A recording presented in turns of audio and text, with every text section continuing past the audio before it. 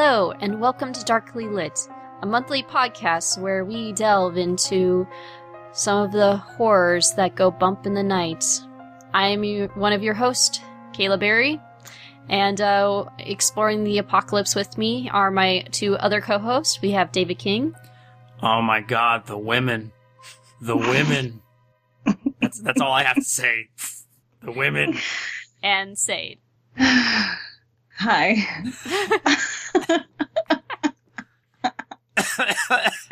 I'm gonna say right now, this book wasn't gay enough for me.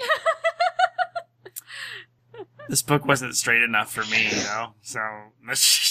This book had nothing. No, I had vampires. It had vampires. But it's like... it's very... It did not have Will Smith. It did not have Will Smith, so we already know that adaptation is the worst one. Based off the context clues you guys may have picked up, or if by reading the title, if that hasn't hinted to you, we read I Am Legend by Richard Matheson. Oh, I thought we were reading Independence Day, the novelization. Damn it. What have I been reading? If we read Independence Day, then this would have been plenty gay for me. Oh, yeah. Are you kidding me? Fair enough. So, if you haven't guessed, this is, I guess you would call it a sci-fi horror story. It is. I guess, yeah, a little bit. When was this one written? 1954. 54, okay. So, I guess I'll give a summary. We're introduced to Robert Neville, who I guess we would say is the last man on Earth, like, in terms of someone who is still human. A disease spread across the world and turned everybody into vampiric-like creatures, and Robert Neville is stuck in his home where he's had to spread, find ways to make sure that none of the vampires come in at night. During the day, he goes around and looking for live people, or if he sees someone... Surviving. Yeah, basically. It's definitely a survival story. It's like Robinson Crusoe, but with more vampires. This kind of all changes when, two events happen. One is the dog, and the less we talk about that dog, the better. It's the only part I want to talk about. Okay. We will talk about the dog. We will talk about the dog. And then, but then he actually meets a woman, and one that can actually stand in the sunlight. But, of course, he's distrustful of her, and this leads some banter between him and her. And then, at first, you're thinking, oh, are they gonna go into a relationship together or something like that? But then it turns out she escapes. Her name is Ruth, by the way. I should... Ruth. No. No. Ruth. No. And it turns out that she's from a society of vampires that have found, not a cure, but a way to keep them stable in the sunlight. And then there's a point where he gets kidnapped by the Society of Vampires, and this eventually leads to his execution. And as he's about to be executed, he realizes all of these the Society of Vampires are looking to him in fear, scared at this monster. And they realize to them, he is a monster, hence, I am legend. He's become what vampires were to people when they were myths and legends. Exactly. Except now vampires are the dominant species on the planet Earth, and humans are the myths and legends, so... Yeah, he's, again, the only one of his kind. It's important to mention part of the reason he gets grabbed and potentially executed is during the day he was going around killing, staking, destroying dormant vampires that he would find. And as far as we know, he had just assumed that they were all mindless, shambling, animalistic creatures, much like the ones that attacked his house every night. Mm-hmm. But, yeah, some of them managed to keep their faculties and keep themselves together enough to form a new society after this plague hits. Now, one interesting thing about this book I want to say right away, and by the way, I want to apologize. I am getting over a cold and my voice is shot, and you can probably hear it. So, anyone listening who wonders why every so often I'm coughing, it's because I am a dying man. Maybe I'll turn into a vampire by the end of this. But this is written in 1954, but it's set in the mid 70s. So it's at the time was like a speculative future novel too. It was absolutely a speculative future novel.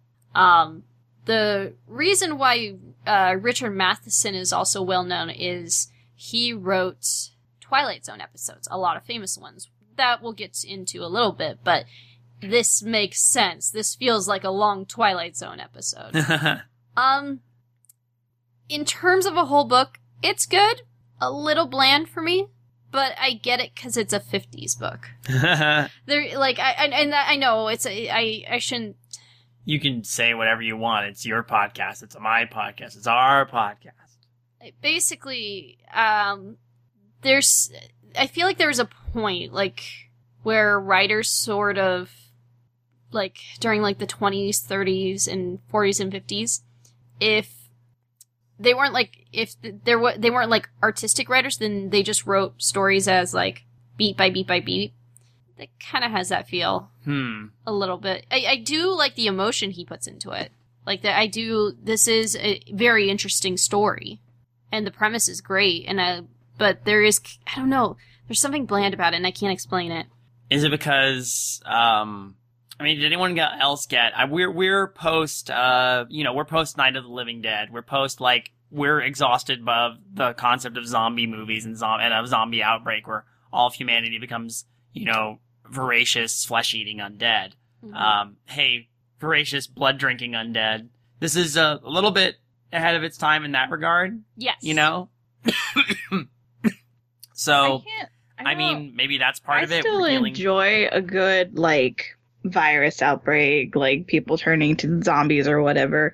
Because I think when it comes to those type of stories, what makes it interesting are the characters. Oh, right. Absolutely. And I'm normally all for, like, they're the way they have to change to survive and, like, the tortured mindset.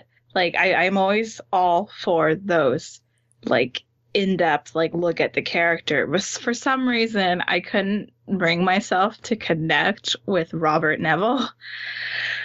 And maybe... But, like, yeah, no.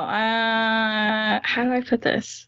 I guess I got really annoyed with his, like, women. I need women.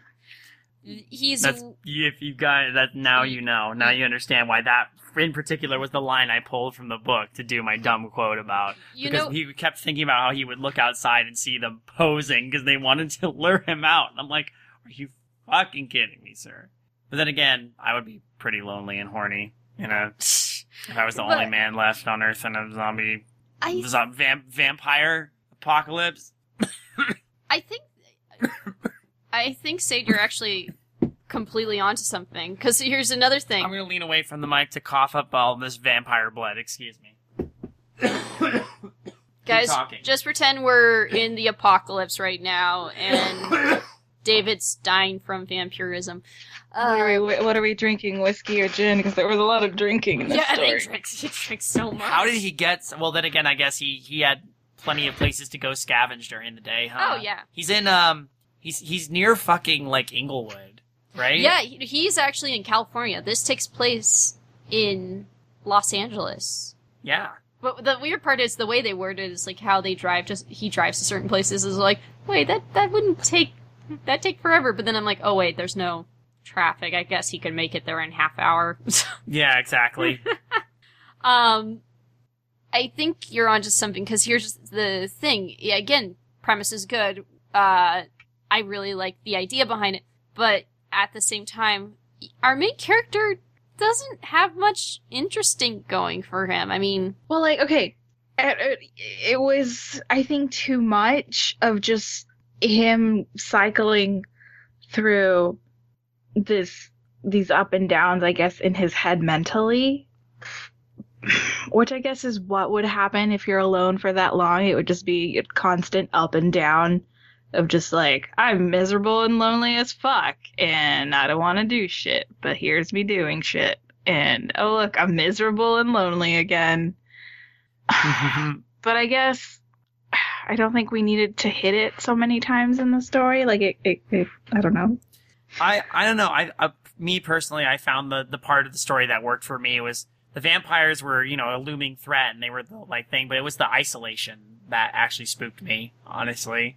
The idea of being in that situation where every night you did have to barricade your home and hope for the best. Meanwhile, one of your former old friends is constantly yelling at you to come out, and you know that these things they're barely, you're just barely, I don't know, because you were talking about what's relatable about a lot of zombie stories is that it's always a band of survivors generally, people getting together, and then you get the human drama. And it's When you're the only human, it's just drama with yourself. So yeah, I totally can understand and agree to an extent that that's, where a lot of the book hinges, and unfortunately it doesn't always pan out. Yeah, he does get stuck in it, but it didn't bother me, I think, to the same extent, because I kept thinking, well, what would I be doing in his situation if I was completely alone? Here's another thing too. He's a 1950s white dude. Oh, there is that too.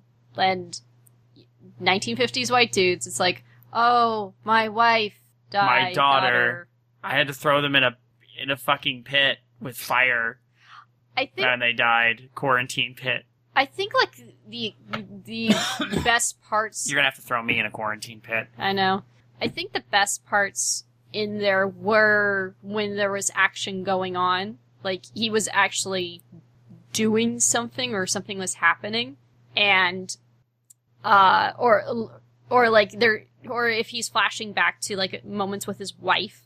But when he's just going about and just thinking to himself, which is a good chunk of the book, it does kind of drag. Are we supposed to be? Things are tedious. That's part of how that's going to work out, but it's not necessarily the most entertaining thing to read.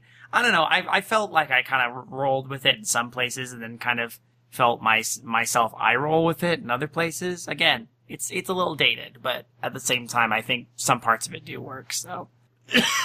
Honestly, I think actually one of the scariest parts is when he decides to bury his wife, even though they're like, you should probably burn her, and he's like, no, I must bury her, and she comes back from the dead. Oh, yeah. And that is eerie. That is an eerie moment. Mm-hmm.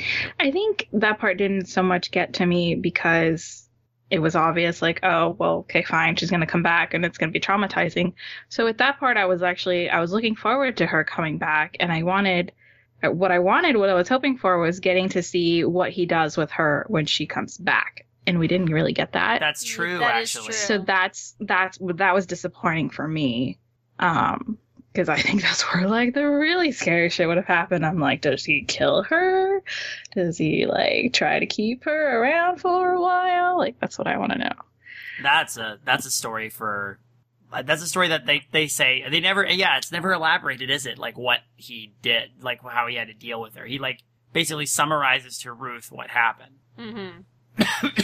And it's one of the scariest parts for me was when he fucked up and left his garage door open, and he fucked up because he's like, oh, sunlight can kill these things, and he starts going around doing experiments on some of the dormant vampires, and then he realizes he's run out of time, and then he's trying to figure out how to get back in his house while the horde of vampires are chasing him. Mm-hmm. And it wasn't even that he fucked up, though. It's his watch stopped working. Oh, that was it. That's right. His watch stopped. But he so kept that, saying, I fucked up. I should have checked or whatever. Yeah.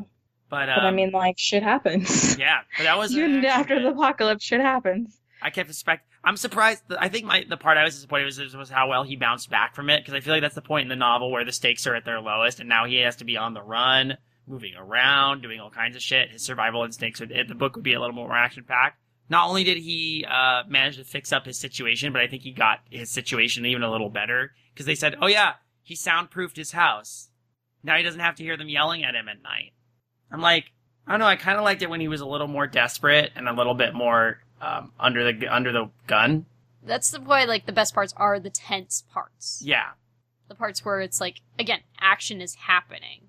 Well, do we want to talk about the dog? Because I have to say, from when we were reading Hill House, I was like, yeah, next chapter. I'm wanting to sit down and read this. Yeah. But when it came to this, I was just like, you have to read it. You have to read it. Just really forcing myself to turn the page. until I got to the dog, and then I was like, oh, this is gonna be sad. Let's do this. I'm finally invested. Because there was actual stakes with another human being who wasn't so stuck in his own head. Well, not human. Well, not a human being, another living thing. Yeah. Yeah.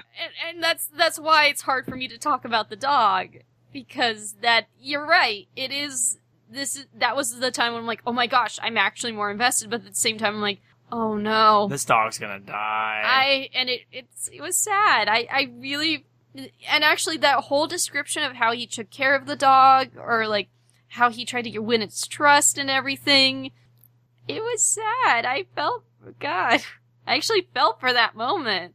And maybe it was like you said, it was it was tough for me to get through this too, a little bit. There were times of tracks, but during that part, I was like, I wanted to keep reading, and I was just, but at the same time, I'm like, no, I don't want what's happening to happen. I don't want this dog to die. Yeah, the dog, he discovers that the dog catches the vampire virus. Didn't know dogs could catch it, but apparently they can. Dang. I have trouble with dog deaths. Human deaths are fine. I don't I can. There's a lot of humans, and some humans are shitty. There's a very smaller, less amount of dogs that are shitty compared to humans. Mm-hmm. Dogs are more often pure and innocent creatures. Therefore, he said, looking at Gracie in her bed, snorting. But then not long after, he runs into Ruth. Ruth. Is it just me, or is he an asshole during this part? He's an asshole. Well, I mean, he's been alone for how long, and he doesn't know how to react. With the dog, he actually took its time. He's like, yeah, here's some That's water. true. But no, with the woman, I'm gonna grab you and hold you down and force you to come with me. He respected. Well, maybe he had the thought of okay, if I do the same thing with the dog, I might not get this another chance. I blew at the dog because I didn't go after it when I should have. Yeah, well, again, if I saw another human being, and then that human being freaked after years of being alone, and then that person freaked out and ran away from me, I'm like, no, come back, please. I need the companionship. I need to just talk to someone. That would, okay. I don't think that part was. Is there a better way he could have gone about it? I don't fucking know. Everybody's paranoid in that situation, but that was another kind of tense bit. You know? Again, Ruth came in. Things went up and up again. And then, Ruth. I don't know why I keep saying Ruth. Oh, because I think of this island Earth. Yeah. Ruth. What do we think of Ruth? Who ends up being a vampire? Spoilers. She was a vampire in human disguise who was sent to infiltrate, basically.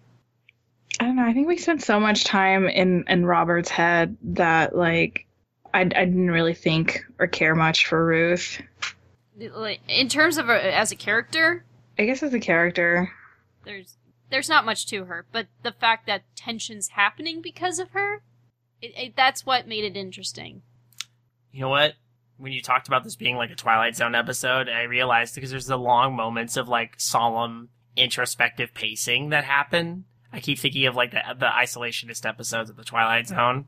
Mm-hmm. And so then suddenly when this human appears, you can almost hear this other human appears. You get the almost Twilight Zone dialogue, you know? Mm-hmm. So, I don't know. I guess I kind of agree. I think it's interesting later on when she shows up and you find out about her position in sort of this new order's hierarchy, these elevated vampires, you know, so.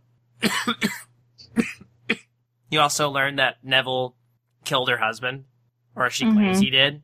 Mm-hmm. Probably while he was sleeping somewhere. Yep. Because vampires. Yeah, he does stake and then also throw into sunlight quite a few vampires. Oh, okay, there is a bit about that part too, when he's doing the science and he kind of learns more about them. That was also a little baffling, but we'll get to that. Remind me. Go ahead, Caitlin. I think, the twist itself is actually a pretty good twist. The reason why I think it works is because this was, the first of its kind. This came out in 1954. Mm-hmm. We weren't seeing twists in 1954 like this. So. Well, maybe? I don't know. There's some good twists in fiction. No, but like this early on, or like We did read Haunting of Hill House, and that had some twists. Well, that was damn good. 1960s. Yeah, okay, fair. No, was it 59?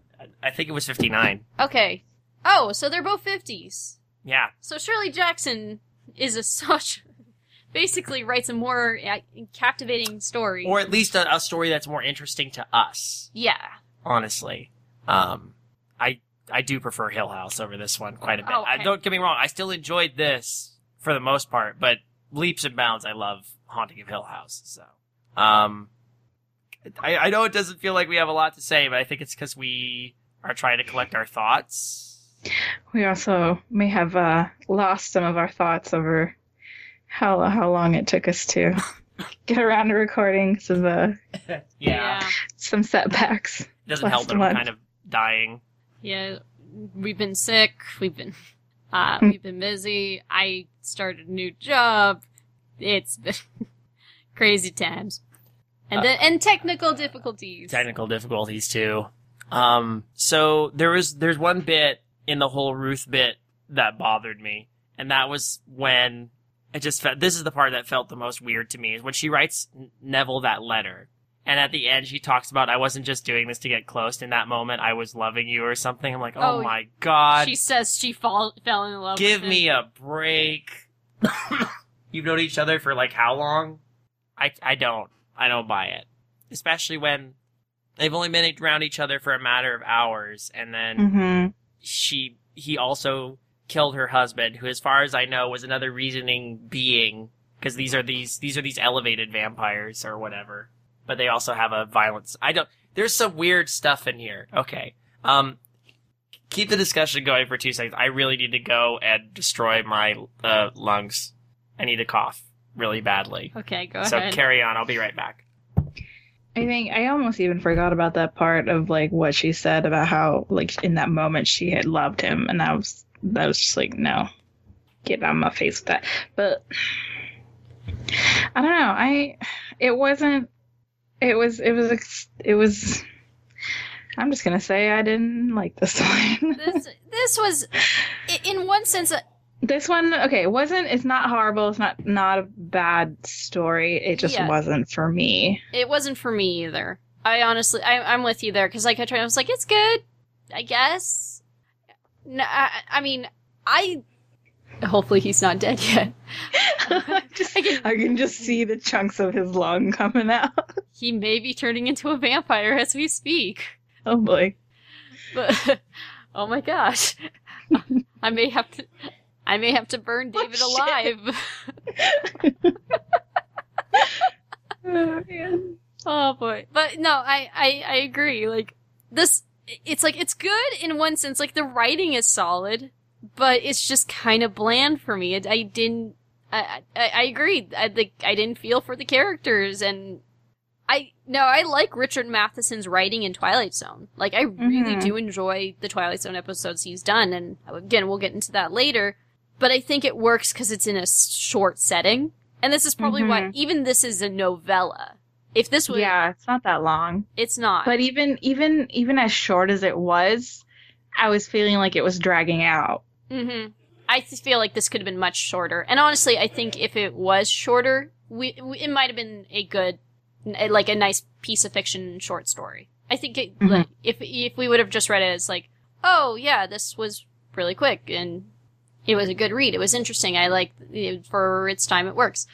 But because it does drag out, and in one sense, it's like, maybe that's the feeling he was trying to invoke, because, like, if you make something drag out and feel bland and boring, you're kind of feeling what he's feeling, which is this isolation that's bland and boring. But maybe I'm just thinking too much into it.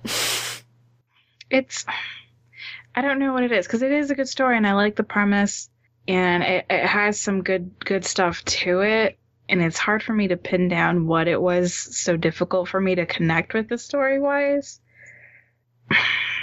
I think you might have nailed it on the head when you said you can relate to Robert Neville. Yeah, Neville. Because I think that's the same with me, too. I couldn't relate to him. There really wasn't much for me to relate with him. I mean, like, I feel like I should have in the whole, like struggling with loneliness and, like, really missing pussy.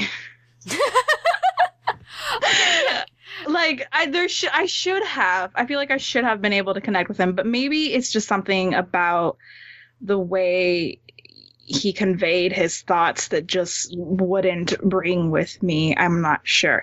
Then also, I'm just gonna randomly nitpick about something specific. Go for it. When he's talking, his wife's name was Regina, right? No, it was Virginia. Virginia. Yeah, okay, he that's called right. he called her Verge. But only at the very end. Yeah, that's right. Why wasn't he using that nickname in the beginning? He was on the verge of calling her Verge the whole time. By the way, hey everybody, I'm back, and I sorry, I died in the bathroom, and I'm a vampire now. Yeah, you're gonna be burned after this podcast. What, me? Yes. No, Kayla. You're gonna be I intend to staked. bite you and turn you into a vampire as well. God help us all.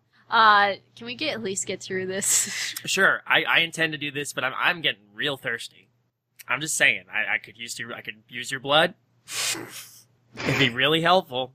Were they? Did it ever say they were blood-sucking creatures?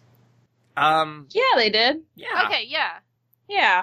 Okay, was it ever addressed, like, how the society was surviving? They did. They said they developed some sort of pill or something that supplemented it. Yeah, oh, okay. And one of the things I remember was, this is actually the interesting, was when they tried to, you could tell Matheson was really trying to find a way to explain how vampires worked through science and through a sort of germ or biochemical thing that had spread through mosquitoes. And then, like, I actually thought one scene I did like, just for the scenicness of it, is when he goes to the LA Public Library and has to, tries to find books on chemistry, and it just describes how, like, empty this library is. I thought, that's where I would live in the apocalypse. If I was the last person on Earth, man, I would just live in a library. It'd be fucking cool, you know? Yeah, I could actually see that. I could see myself being in a library. It's you. I know you. I'm gonna drink your blood. Yeah, well, actually, so one, but on that point, so we got a lot of details about the vampires and about how they work and about, like, what a few lines dropped about how the proper vampires have managed to build a society because they've stabilized and found ways to work with stuff. And I think to myself, but then Neville keeps making the comparison that there's living vampires and undead vampires. So, that's a little muddy. I don't know if that gets super explained. Are the undead vampires the more ghoulish, kind of mindless ones? The ones that, like, attack his house? That's what I thought.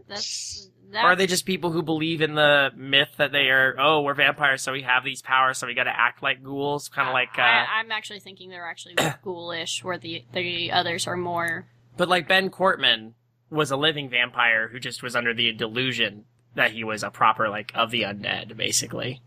Because Ben Cortman's weird. That whole part is interesting to me. I thought Ben Cortman was a vampire, but he was a living vampire. Yeah, he's a living vampire, that's what I'm saying. But he's unique in that I think he's a living vampire while all the other vampires around him are undead. They were just I attracted. feel the way I'm kind of, like, seeing it, thinking about it now, is like there were, like, maybe there really isn't, like, living or dead ones. There's just, say, the living ones are the ones that kept their faculties, dead ones that are just lost it and are just this animalistic thing. And then there's, like, Cortman, who is somewhere in the middle, who kind of retained a little bit, but is just too far gone to, like, fit into that new society. I'd thought of that too. And then I remembered also that there's the bit where when he sees Cortman and his wife, he sees that Cortman's wife has a bite wounds on her neck, but Cortman doesn't. I wonder if people who are bitten and then are killed and come back as vampires are the undead vampires, and if the people who died and reanimated because of the virus are the living vampires. I mean, that might be another distinction too, you know? That could be a possibility. I'm not sure which one I am. You would think that the ones that, say, died, like, fully died and then came back would be the ones that are, like, mindless, because, like, your brain's gonna, like, there's like brain loss if you're dead for a while, even if you're being resurrected, I would think. That's true. Maybe it has something to do with, like, say, the mosquitoes. Like, something in, like, it being transferred through a mosquito bite is, like, where the mutation is. Mm-hmm. Versus Zay being bit directly by another human. Yeah. Like I said, I just think there's a distinction. I think about it a lot of, like, in D&D, with, in order to become a true vampire, you have to, like, have this, a vampire generally makes you into a proper vampire, but if you're just someone who's had their blood drained and gets the sort of vampire curse, you become their spawn. You die and become their spawn. If you're just someone who had their blood drained. And they're like vampires, but they're weaker, and they're more ravenous and mindless. But I think with this one, what they're trying to do is not say that they're actual vampires, but, like, basically it's the vampirism is caused by a disease. Right. And that's why he was trying to apply science to it. Which it does get kind of confirmed when he's finally captured by the society or whatever. Mm-hmm. And yeah, they're all just like, I find it interesting that the society was building up on the fringes and he never, like, saw it. Because, like, he goes, at the end, he's in prison and he looks out and he sees just a bunch of, like, white faces in a courtyard. He's like, oh, I guess they have a functioning society now. And I'm like, this is so bizarre. How long has the plague been in existence? Like, 5 years? Yeah, it's not been that long. Society rebuilt, the infected people, now vampires, rebuilt their society surprisingly quickly, all things considered, you know? And he became a legend in 5 years. What do you know? Well, when you go around when they're dormant, snatching people up, you're like a boogeyman. So that part makes sense to me, the whole I Am Legend of it. Also him, like, you know, killing himself and whatnot. Mm-hmm. Sorry about the residual coughs. I mean, even as a vampire, I'm still getting over the virus, but, you know. Do we have any other thoughts? Oliver Hardy. Ben Cortman is Oliver Hardy. I have questions. You want to? Should we do questions? Seda, do you have any closing thoughts before we get to questions? No. Good. Let's just okay. Questions. Fair. Zay and I were on the same page. We were both like, it's I think I'm a little more up on this book than you two are, but I also kind of agree. It's not my favorite. There were parts of it I enjoyed, parts of it were a little more of a slog. I think I prefer some of Matheson's television writing, and I know that's going to come up in the questions. Mm-hmm. Right? Yep. So So we got a question from username. Hey, username. Hi, username. And of course, the question is, which is your favorite Twilight Zone episode written by Richard Matheson? I haven't seen them all, admittedly, but we watched quite a few in response. So I'm gonna just list out. He wrote 14 Twilight Zone episodes, and actually two Twilight Zone episodes written by Rod Serling were based off his works. But the 14 that were adapted was The Last Flight, A World of Difference, A World of His Own, Nick of Time, which that's a famous episode with the devil on The Mystic Seer. Little, like, fortune teller thingy, right? Yeah. Yeah. Yeah, okay. The Invaders, another famous one where it's silent most of the time, and it's between a woman and these tiny little alien invaders. Once Upon a Time, which We'll get to that one. we'll get to that one. Little Girl Lost, which I really love. That was the one that actually had a really trippy part. It's the one where there's they make a chalk circle and they're like, where's the girl? Young Man's Fancy, Mute, Death Ship, Steel, and then this one we all know, Nightmare at 20,000 Feet. Yep, he wrote the Gremlin on the Airplane with William Shatner episode. Mm-hmm. As well as Night Call and Spur of the Moment. The two that were adapted from his works were And When the Sky Was Opened and Third from the Sun. He wrote a lot of famous episodes. That's insane to me. Yeah, Little Girl Lost is amazing. I've seen Death Ship before as well. Death Ship is really good. Mm-hmm. Which one? Okay, Go ahead. I've watched a bunch of Twilight Zone, but I don't know most of them by name. Yeah, I have. Which one was Little Girl Lost? Little Girl Lost was the one where the parents are like, "Where's our girl?" But they can hear her voice, but they don't see her anywhere. And it turns out she rolled into another dimension. Mm-hmm. Okay.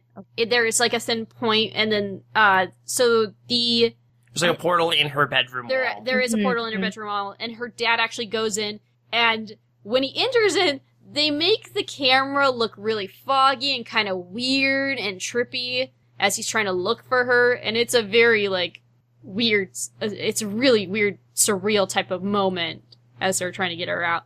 And that's, like, really up there for me because very rarely do I get to see something surreal on television in the 1960s, and the fact Twilight Zone did this was like, I love that. I'm trying to go through it. Steel is the one where, a robot, there are no human fighters, it's just robot fighters, but then a human decides to throw himself into the ring.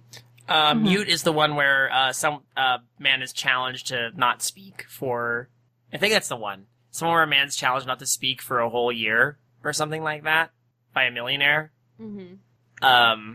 Because he's a loudmouth at parties or something, and there's a twist at the end about the muteness, which is pretty good. If I recall, I think, let me make sure Night Call is the one I'm thinking of. I think that's the one where the little boy gets a plastic telephone. Is it the one that lets him talk to the dead? Yeah, talks to his dead grandmother. I think that's it. Let me... I will say, this is, while you're looking that up, I want to, give shout out though, because in rewatching these, one of the things I realized Matheson actually does really well, and I don't think a lot of people recognize it. Okay. I think he does the comedies really well. Okay, The more comedic episodes. Before we go, I was completely wrong. This one is about an elderly woman who gets strange anonymous phone calls in the middle of a stormy night. Ooh. Sounds spooky. Mhm.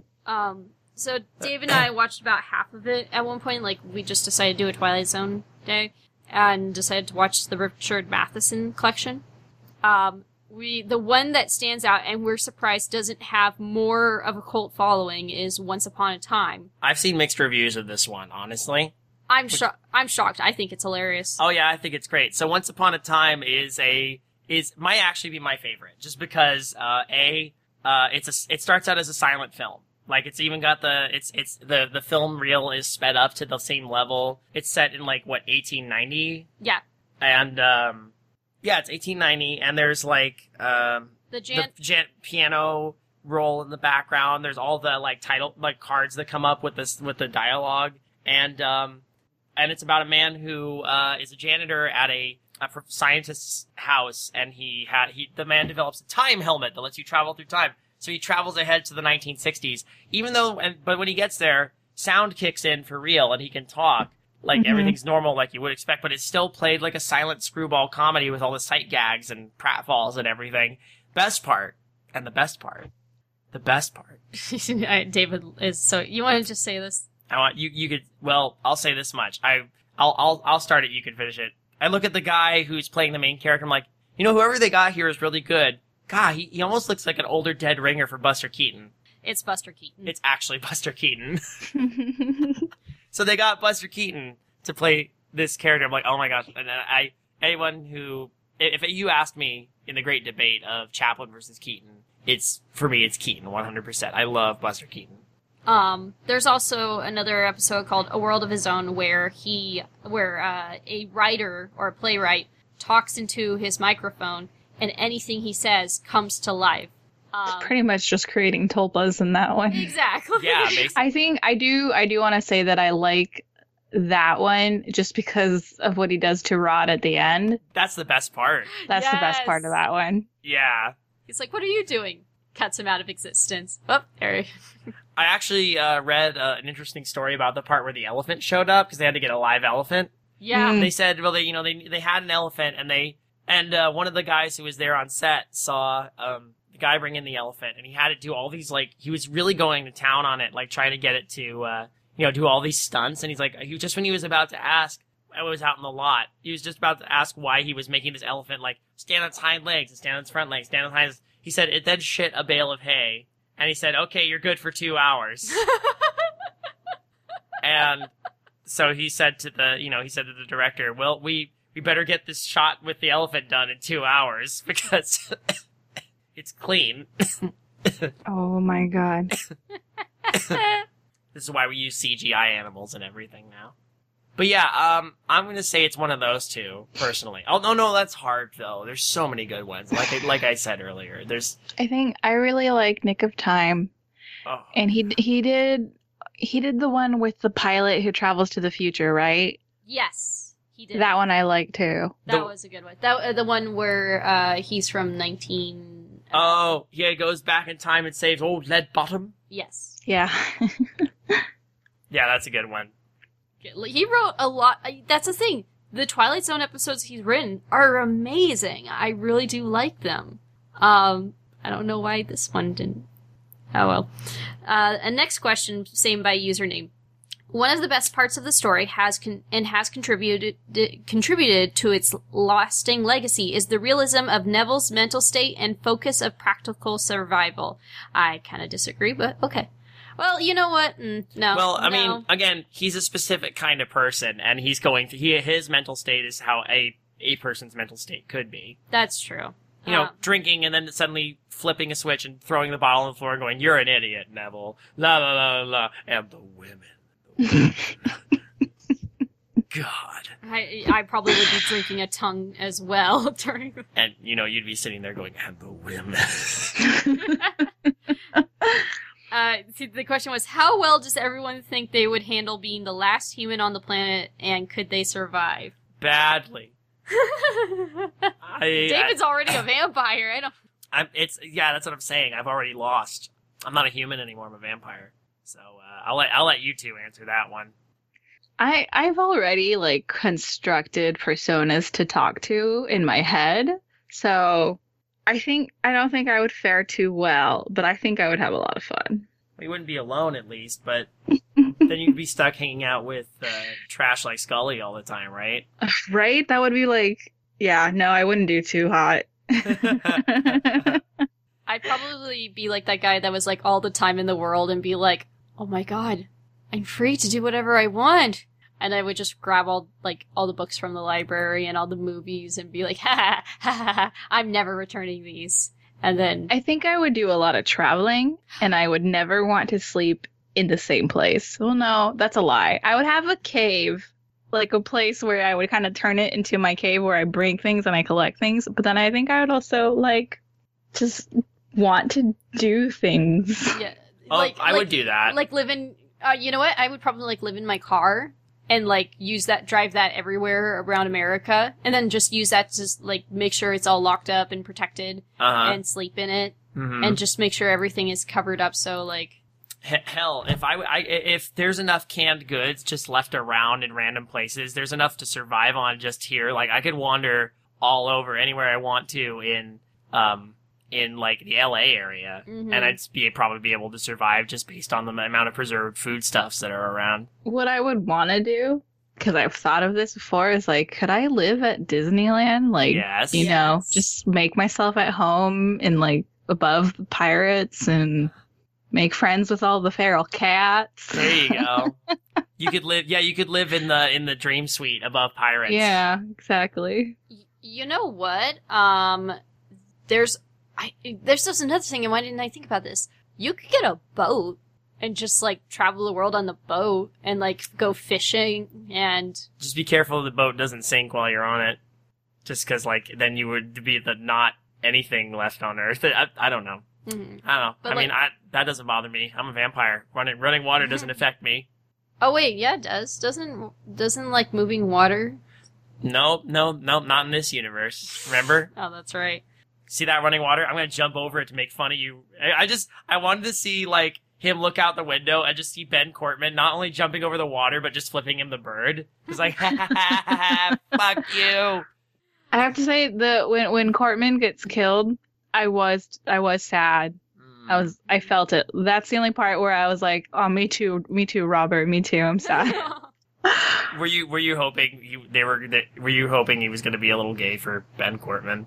No, I actually wasn't, because he was going off about women too much for me to even think about it. Fair. Yeah, there was no way that guy was going to go gay for anybody. But I don't know, it would have been at least cute if he was able to save Cortman and they both run away and then they just go their separate ways. That would have been interesting. Aww. would Cortman have been able to overcome his nature long enough, though, to, like, not kill Neville while Neville is saving his life? Probably not. All right. Next question is from Talos. Best adaptation. That's easy. So there's been 3 movies that have been made based off this. The first one, let me get the titles. Okay. I was gonna say the first one is The Last Man on Earth That's correct. And with Vincent Price. that one's, it's okay. It's not that great, but it's like, that's Still a more faithful adaptation. And Richard Matheson was involved in the screenplay of that one, although he didn't want to be credited because he didn't like it ultimately. and then, the next one was The Omega Man. Right. And then we have the Will Smith's I Am Legend. Wait, you know what? This wasn't adapted from it, but it was the inspiration behind Night of the Living Dead. I knew it. That's mine. No. Night of the Living Dead is top, like, that is an amazing movie. That's like one of my favorite, zombie films. It's the OG zombie film. That is incredible. Yeah, it's like the OG. Well, technically, I mean, okay, if we can count Night of the Living Dead, then I guess I'm gonna go with Night of the Living Dead because I've only ever seen the one with the Will Smith. you know what sucks is the Will Smith one had a different ending. Yeah. Have you seen the cut ending? Oh no. It's a lot better. Oh really? Yeah, because instead of blowing shit up, the lead vampire actually is able to find a way to, like, low-key communicate with him, and he realizes, oh shit, they don't want to come in, they literally just want the one I kidnapped back. And when he does, the alpha comes in and goes to the female, and there's actually a moment where there's there's this tender moment between them, like, oh my god, I was so worried. Like, not like that, it's all done with gestures and, like, weird vampire hooting noises. And then they leave, and he realizes, oh fuck, I've been going around and killing all these things thinking they were just animals, but they have emotions, you know? And I would have liked that so much better. it's the juxtaposition, like, it was way darker and truer to the whole idea that I am legend, you know? Yeah. They still take the cure and leave and survive at the end, but now Will Smith's Neville. And by the way, his name is Robert Neville in this. So Robert Neville in this universe actually still has that sitting on his conscience at the end of the movie. Like, maybe I'm the monster. And I'm like, that's actually a lot better. Wait, does the dog die in this one too? A dog does die in this. Yeah, he chokes it because it turns. Dang it. That's That's the only part I really remember that well. fuck. Okay, the reason I remember that part so well is because when the first time I saw it, I was watching it in theaters and there was a blackout right after he kills the dog. What? Yeah, so the whole theater lost power and we didn't get to finish the movie.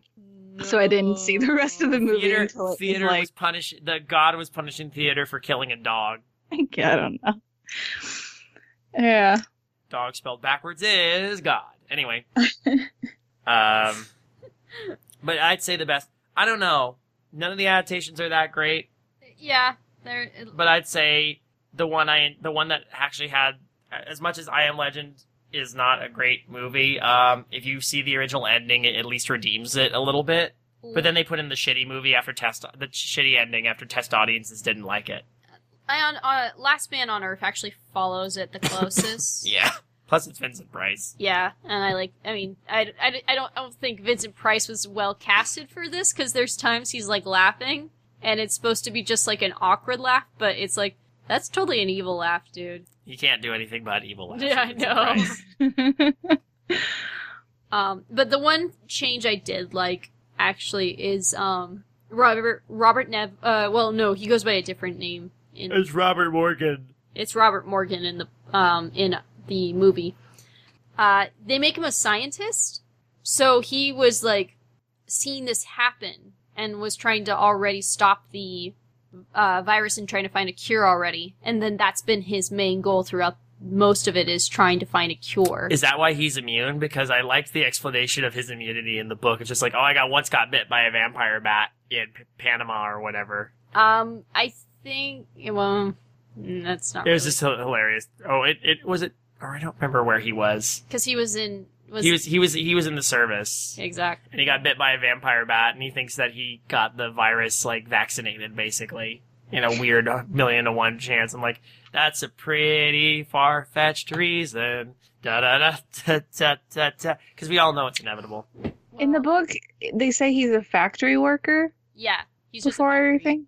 He's just a I feel like I like the thought of like, oh, he was a scientist prior, and that's why he's able to like read these like volumes of Yeah. all this like technical stuff and like make sense of it. Because it's like, even if I was the last person on Earth and I had the time, I don't think I could make that much sense enough to be like, yeah, I'm totally figuring out the way this virus works. Like, no, Yeah, same. I I was like, don't.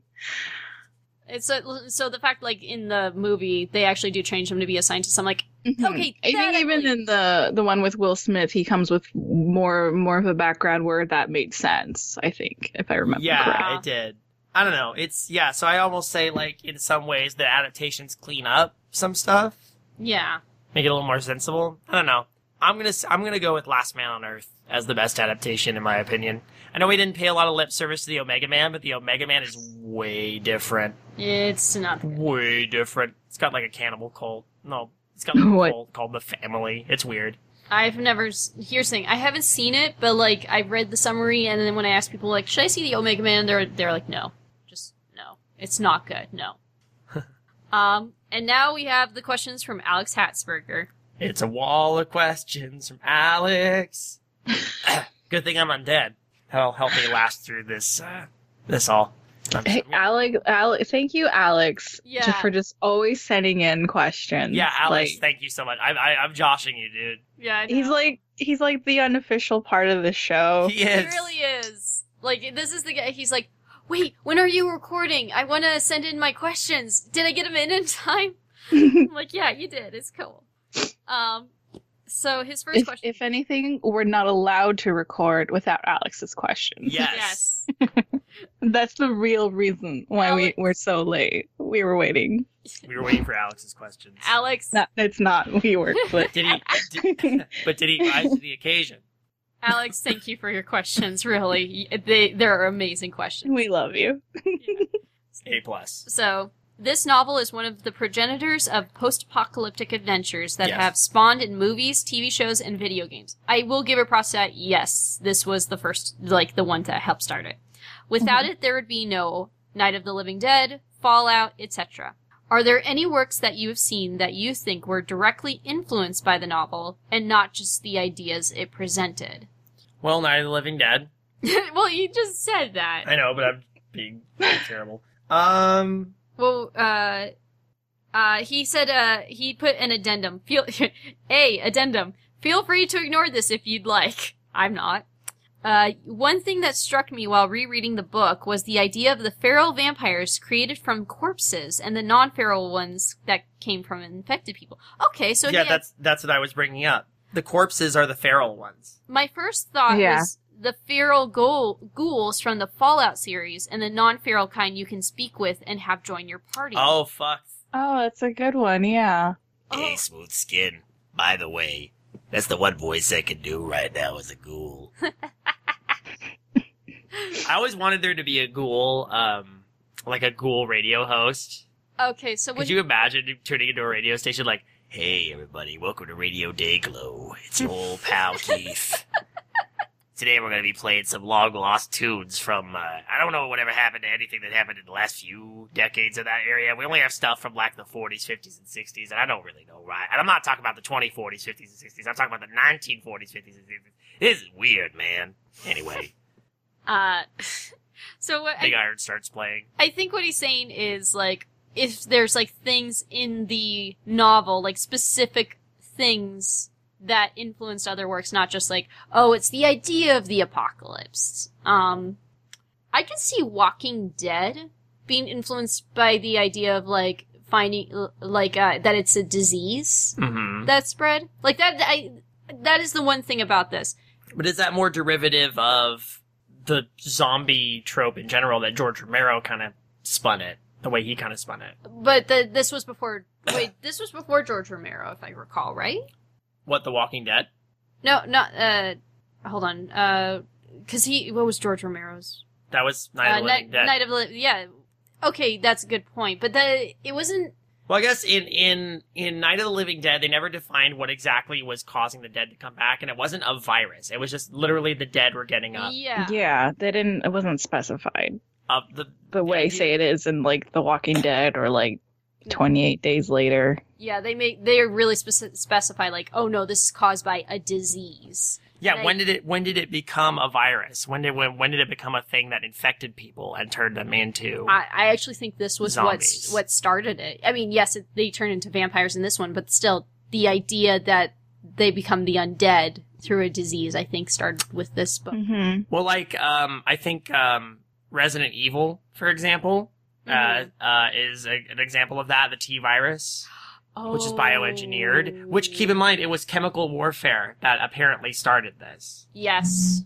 Some sort of war that's never specified Matheson's work. It's biochemical engineering that creates this disease. Mhm. So, or some sort of chain reaction due to chemical weapons. So there's that. Anything that involves that, really. Like, I think of a lot of video games that involve zombie outbreaks due to viruses, like Dead Island. Oh gosh, The Last of Us? Is that The Last of Us. Yeah, that was a fungus, right? Mm-hmm. And then, oh gosh, Dead Rising. A lot of zombie flicks and films and video games, all types of media do. Left 4 Dead. Mhm. Yeah, just anything viral like that. You mentioned 28 Days Later. That's another prime example. Is there any like survival stories that like, or that have a similar thing where it's like being left alone for a long period of time and trying to survive just on your own? Fortifying the location you're in. Mm-hmm. Well, to a lesser extent, if we want to go to Romero again, there's Dawn of the Dead, where they're in the shopping mall. Mm-hmm. Mm-hmm. I mean, George Romero must have loved that book. he probably did. Oh my god. No, honestly, I'm trying to think of ones that aren't zombies. Oh, you know what? I got one. So, Birdemic. I hate you. Vampire the Masquerade. It's about, because Vampire the Masquerade deals with a society of vampires. And then actually giving them, like, a class system and being, like, having this, like, And there are more degenerate vampires, right? Exactly. Like the Malkavians and the... well, Yeah. exactly. Like, there is different stages, and also there's the ones that live underground. Oh my goodness, the Nosferatu type. Yeah.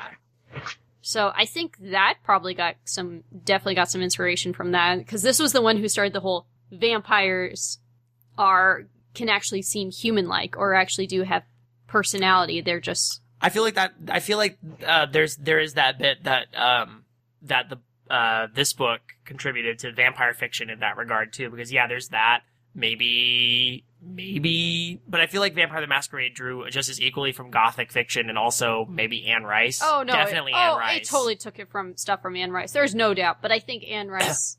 Are we gonna need to read Interview with a Vampire for this at some point? We could technically. We could. That might be what finally gets me to read Anne Rice. You would think that despite my love of vampires, I would have read something by Anne Rice growing up. Weirdly enough.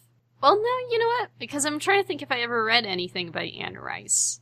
I don't think I have not read Interview with a Vampire.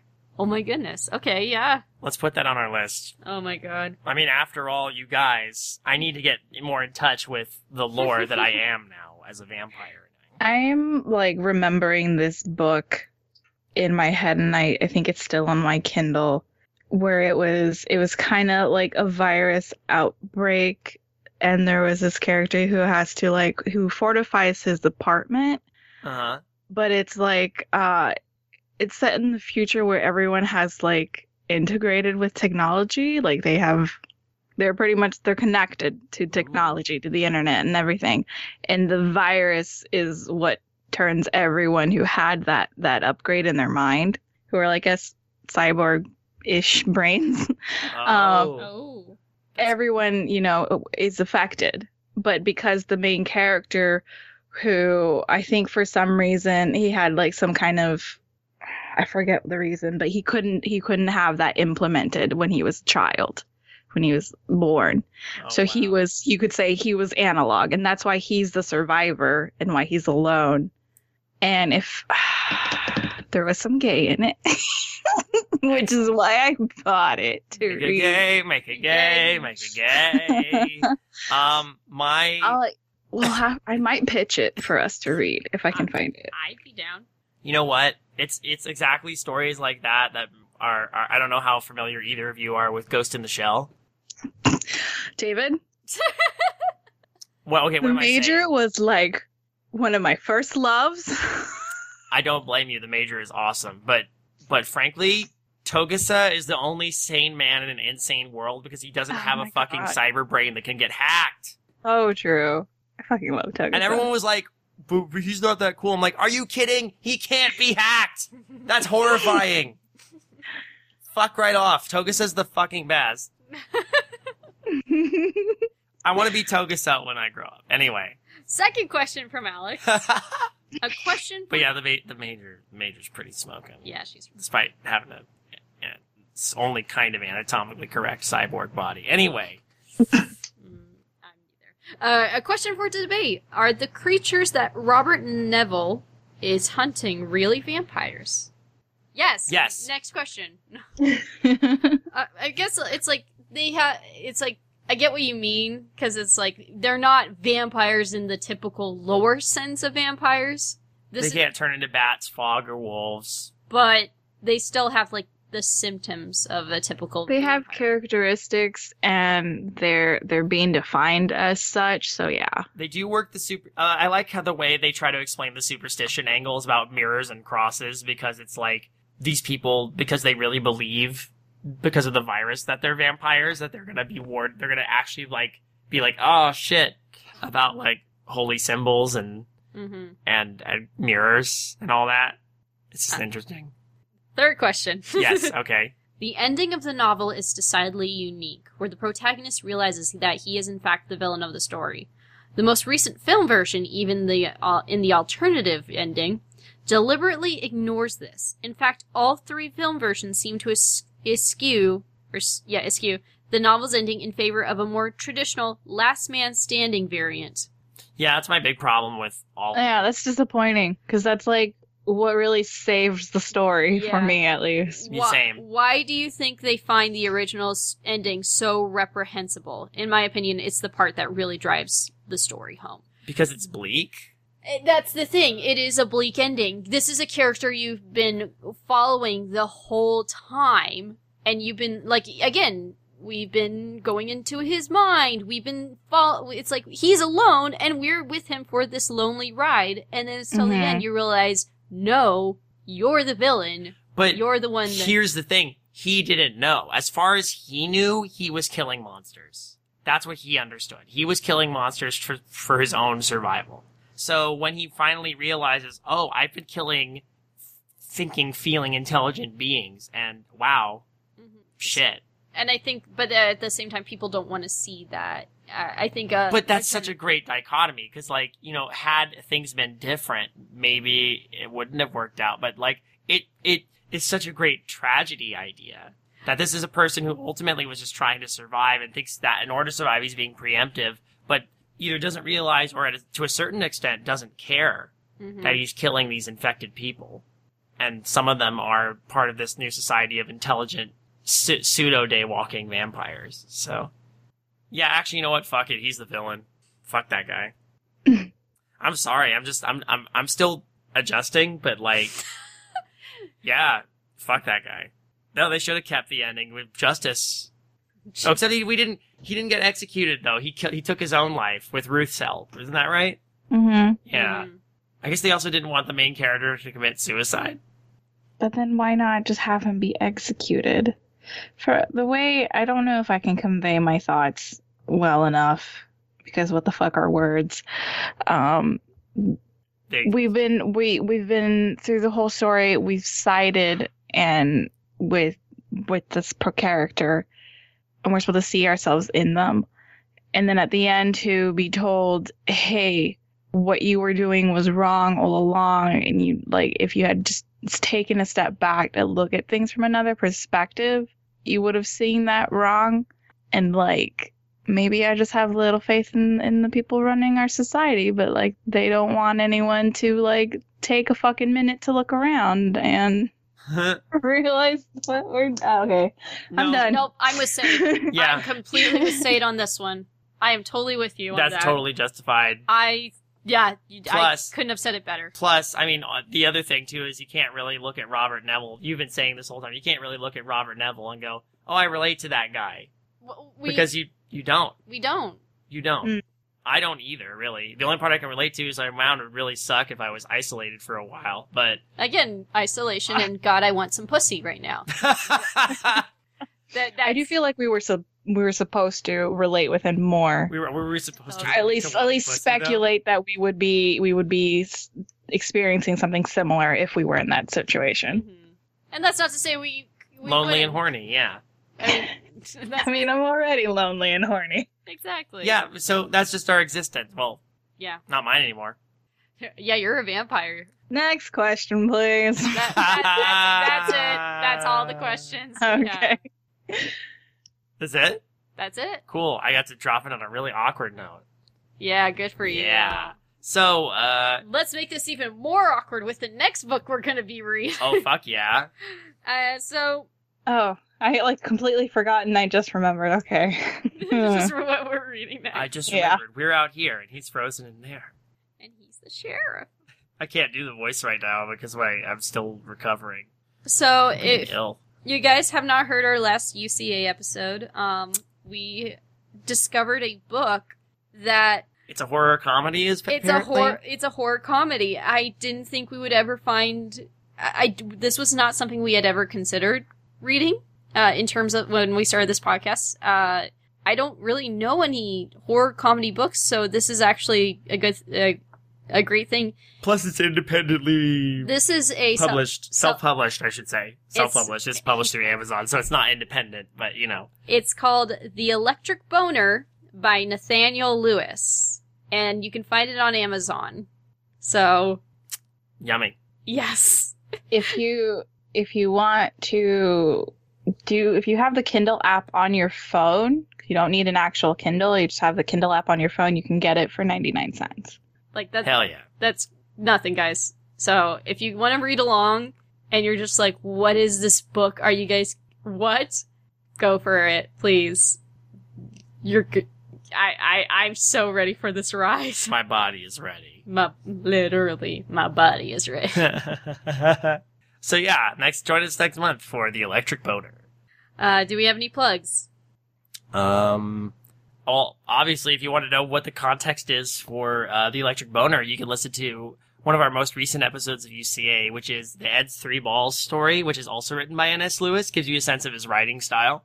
Me, Kayla, and Alan read that. Kayla died laughing in that one. It was actually really tragic. Luckily, I was able to bring her back, but only barely. You didn't bring me back. No, yeah, I brought you back wrong. Yeah, I had to get a friend of mine to fix that. Oh. And I had to get Zaf to fix that. Oh, Zath did fix that. Yeah, Zaf fixed that. Yeah, Zath's good at that.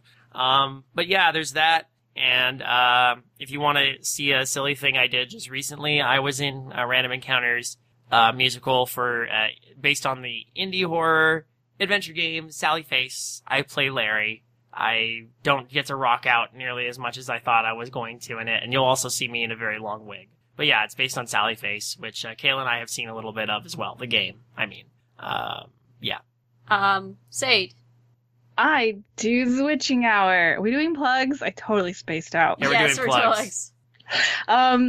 Where a new episode just came out on the 1st, and it is about demonic possession. And at the end, we tried to come up with our own demonic possession story that wasn't somehow heavily religious. And yeah, so go check that out. I can't wait to hear this. This sounds amazing. Yeah, I'm down for this, honestly. By this point, we'll be a few days past it, but maybe almost a week past it, but yeah. I'm going to assume future me has enjoyed it, has absorbed it, enjoyed it. And also, listen to any of their ones about the serial killers. Honestly, those have been my jam recently. I like the one y'all did with Alan about horror remakes. Mm. And then when Ophelia finds out who Alan is, Oh, yeah, that was cold. that was pretty choice. Go listen to that, if not for that. Hey, also check out some of the other amazing podcasts on the Creative Horror Network, like obviously Undercooked Analysis, Midnight Marinara, Trick or Track, Trick or Track, yeah. and Creepy Cooking Staff. Hmm. Those are other good shows that we like. So go listen to those. We also have Patreons, respectively, for different shows. And Midnight Marinara and UCA has one. Witching Hour has one. Get on either of those. You can join us in the Creative Horror Discord, where we all hang out and do silly things. And also talk about horror and shit. And now I have to put a stake through David's heart. Wait, and... what? Hey, you didn't have a steak earlier. Where did that come from? Shh, just go to sleep. What? Good. Why? Oh no, I feel Guess, like the dog in that story. Guess I'll blow out the candle then. Good evening, intrepid listeners. This is the Pasta Shade, the host of Midnight Marinara, and this podcast is part of CreativeHorror.com, a network of podcasts and creators working together to build a constructive community of horror fans. For more content like this, visit us at CreativeHorror.com.